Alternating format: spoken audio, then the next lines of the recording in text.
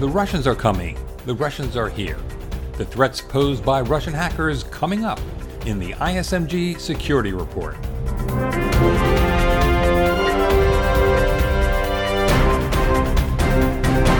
Hello, I'm Eric Chabrow. Whether tied to the Kremlin and its intelligence services or linked to Russian gangs, many of the hacks gaining attention in recent weeks are suspected to having originated in Russia. Hackers working for Moscow's intelligence services are believed to be responsible for cyber attacks that have targeted Democratic politicians, and as the New York Times reports, breaches of the Democratic National Committee, its congressional campaign organization, and the Hillary Clinton presidential campaign represent just the tip of the iceberg. As ISMG Security and Technology Managing Editor Jeremy Kirk reports, these hacks could be an attempt by the Russians to meddle in America's hotly contested presidential election. The FBI has been called in. What will the agency do next? Cybercrime is unique in the sense that there's no other type of criminal activity where private companies get so involved. CrowdStrike investigated the DNC hack and came to the conclusion of Russian involvement. The company's findings were affirmed by other vendors, including FireEye and Fidelis. But there are limits to how far those companies can go. Leo Tadeo, a former FBI special agent in charge of the Bureau's New York Cybercrime Division, says the agency has vast resources at its disposal that could help clear the mystery around who was involved. In this type of case, where the suspects are a nation-state actor, the FBI brings an extraordinary amount to bear, and that's because the FBI partners with the rest of the U.S. intelligence community and the intelligence community of all of our allied nations. So we have, as you know, intelligence involves not just looking at the crime scene, the digital fingerprints that were left behind, but also all of the collection platforms that the U.S. has and that our allies have. The ultimate goal for the FBI is to give policymakers enough information to make authoritative decisions. It's not possible to solve every cybercrime case. Attribution of cyber attacks is notoriously difficult since attackers can use a variety of techniques to mask their activity. The stakes are high. Relations between the U.S. and Russia haven't exactly been friendly lately. What the FBI is expected to do is to give policymakers enough information so that they can be confident about either a response or a position to take with a nation-state like Russia's. The U.S. has been less reserved about calling out nation-state-sponsored activity. In 2014, the U.S. Department of Justice indicted 5 men believed to be part of a Chinese army unit dedicated to collecting intellectual property. Later that year, the FBI attributed the devastating cyber attacks against Sony Pictures Entertainment to North Korea. A positive confirmation of Russia's activity with the Democratic Party could set a new bar for an act of cyber espionage. For Information Security Media Group, I'm Jeremy Kirk. As we reported last week, because of the suspected Russian hacks, Department of Homeland Security Secretary Jay Johnson says the government is carefully considering designating the U.S. electoral system as critical infrastructure, such as financial services and the power grid. Such a designation, Johnson says, has several implications. It becomes very much part of our focus. There are some short-term, long-term things I think that we should do to bolster the cybersecurity around the election process. I am considering communicating with election officials across the country about best practices in the short term. There are some best practices that exist, and I think we need to share those best practices with state and local election officials soon. And then I think that there are probably longer-term investments we need to make in the cybersecurity of our election process. I think that there are various different points in the process that we have to be concerned about. This is something that we're very focused on right at the moment. But can the U.S. federal government do more to protect the electoral system, the nation's critical infrastructure, and the government itself from the Russians, other foreign hackers, and threat actors? Larry Clinton believes the way the U.S. government is architected doesn't provide the cyber protection it and the nation needs.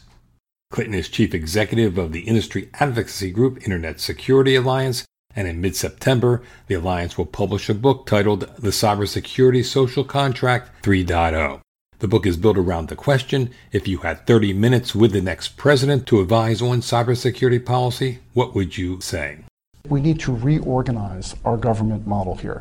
Government is modeled on an industrial age system. We have a banking committee and a telecommunications committee and an environment committee. Cyber cuts across all of this, and it cuts across all this in all areas. As a result, we now have 87 different committees in Congress who are looking at cybersecurity. You can't get anything done when you've got 87 different chiefs, sitting around the table. So we need to modernize the way we approach this so that we can become leaner, we can become more focused, and if we do that, we think that there are substantial things that we can do. And if we don't do that, we have our critical infrastructure at risk, we have our economy at risk, we have our national security at risk. According to the national intelligence estimates, cybersecurity is a bigger problem than international terrorism. Yet we spend hundreds of billions on international terrorism and we spend $9 billion on cybersecurity. We need to rebalance. This revolutionary approach to governing cybersecurity in the federal government requires 21st century thinking on a 21st century challenge. One of the recommendations in our book is that we need to have probably a cabinet-level entity that focuses on cybersecurity, which cuts across all of the different departments, so that we can centralize cybersecurity for at least the government within that one space. And then you would have one committee that is responsible for that, the way we currently do, for example, now with the Banking Committee, and the Bank and the Treasury Department governs them. We do the same thing, except it's based on a functional model as opposed to an economic sector model. Economic sectors made sense in the 20th century. In the 21st century, we need to be more functional. If we reorganize it so we had one committee doing the appropriations, and of course one for the authorizations for this, that would streamline this process tremendously. The problem is, cyber is so hot, everybody wants to be the cyber guy now. So there'll be a lot of infighting on Capitol Hill because, frankly, the biggest value on Capitol Hill is not money or politics, and certainly isn't policy. It's turf. So we have to cut through the turf wars and streamline the process. And how do you hope to accomplish that? Well, if the next president of the United States came in and said we need to address this problem, I'm making it a priority within my first 100 days, and I'm proposing that we reorganize this way, and I have a mandate from the people to do it. I think that's the first step, and then Congress needs to support him or her in that effort. You're listening to the ISMG Security Report on ISMG Radio. ISMG, your number one source for information security news. There's another suspected Russian hack, that of Oracle's Micros point-of-sale system. Oracle earlier this week warned customers that it had detected and addressed malicious code in certain legacy Micros systems. BankInfo's security executive editor Tracy Kitten is covering that story, and she joins me. Hi, Tracy. Hi, Eric. First off, what is Micros and what do we know about this incident? Micros Systems is a part of Oracle and builds point-of-sale software and hardware, which actually is used by quite a few customers. According to Micros' website, these point-of-sale devices and systems are used by 330,000 customers in 180 countries. It's pretty widespread. And what we think may have happened here, there was a customer support access portal that's used by Oracle to remote in to the Micros POS systems that are used by retailers throughout the world. This remote access portal was somehow compromised, and therefore, after the compromise, attackers were able to get in and install malicious code on Micros devices. Now, what we do know, what Oracle Micros has confirmed, is that some of the legacy Micros systems used by retail customers have been infected with malicious code. What's the Russian connection here?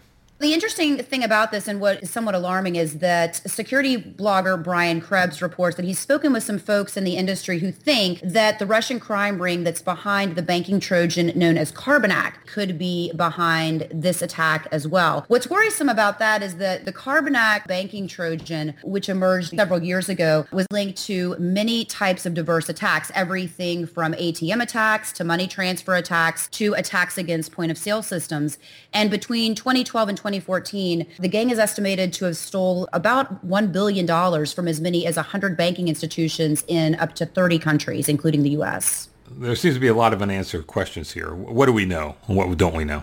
Well, sure. So there are a lot of unanswered questions. The only thing that Oracle has really confirmed is that some of its customers' legacy point-of-sale systems have been infected with malicious code. What we don't know is when was this malware detected? When was Oracle's system penetrated? And how many of Oracle's customers could perhaps be infected by this malware? The other thing that we don't know is whether or not this alleged connection to the Carbanak gang is legitimate. I don't suspect that we'll ever get an answer to that question, but I do think that Oracle should come out and answer some of the other questions, such as when did it detect the breach and how far-reaching do they think it is? Those who might have been breached, what should they be doing?